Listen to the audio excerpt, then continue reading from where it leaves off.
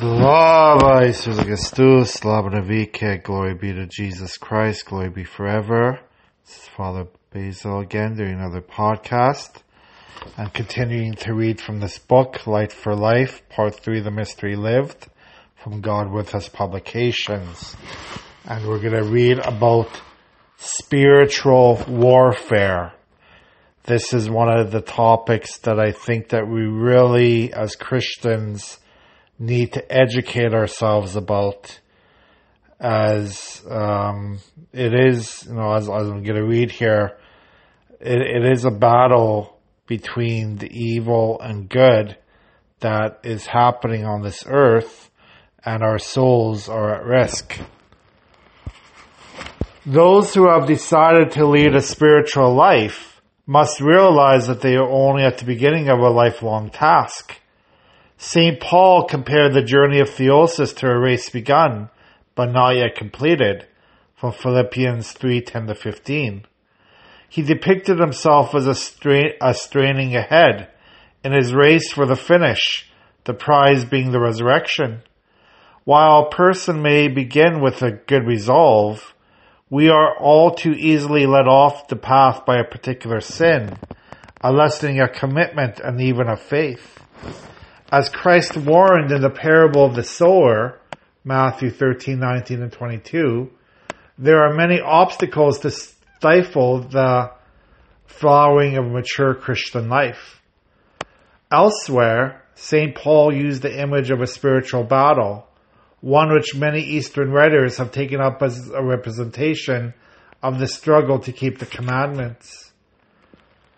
From Ephesians 6:11-13 we read, "Put on the whole armor of God, that you may be able to stand against the wiles of the devil. For we are not contending against flesh and blood, but against the principalities, against the powers, against the world rulers of this present darkness, against the spiritual hosts of wickedness in the heavenly places.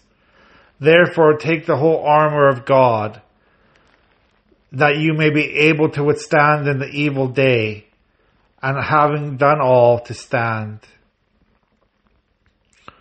Not only have we been clothed in the one who has overcome the prince of this world, we have also been charged to continue in our own lives as campaign against the enemy.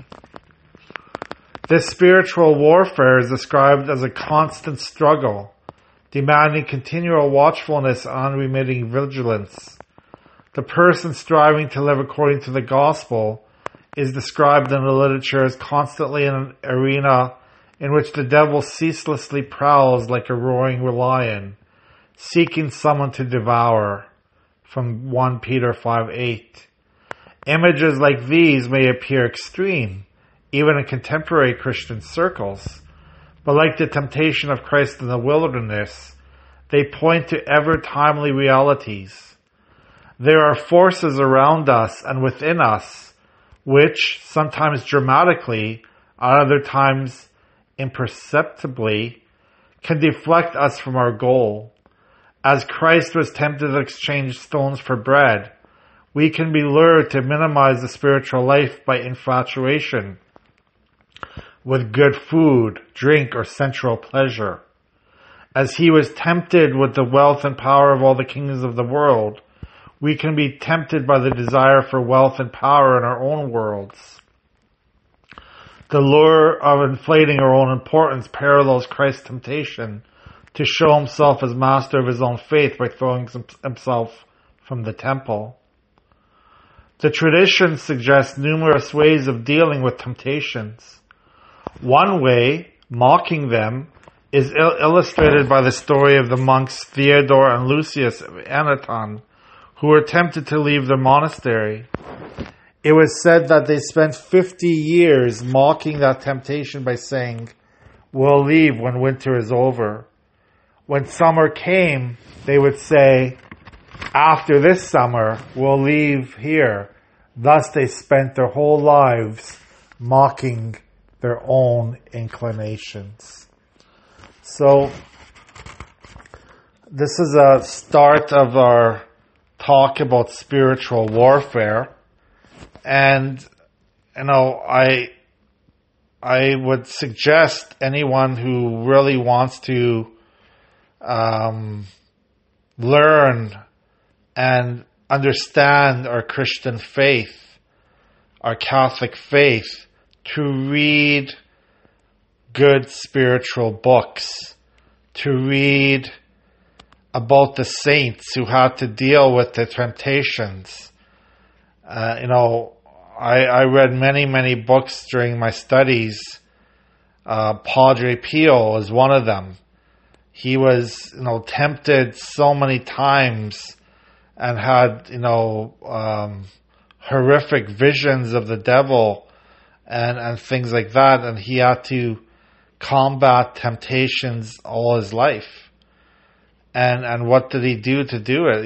We should read about this so we can combat these temptations in our own lives.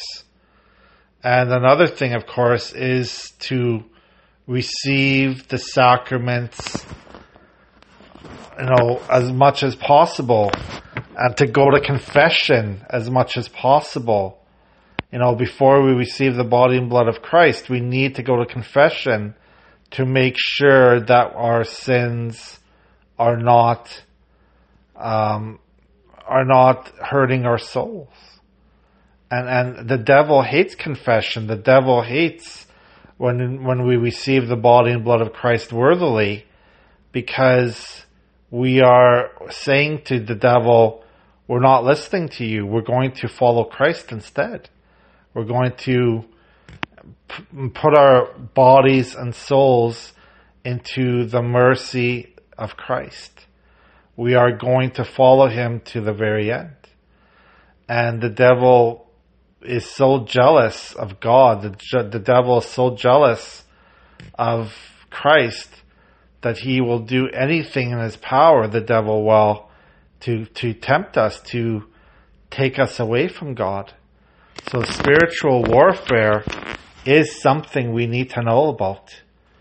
That we need to use the weapons as Paul said, put on the whole armor of God.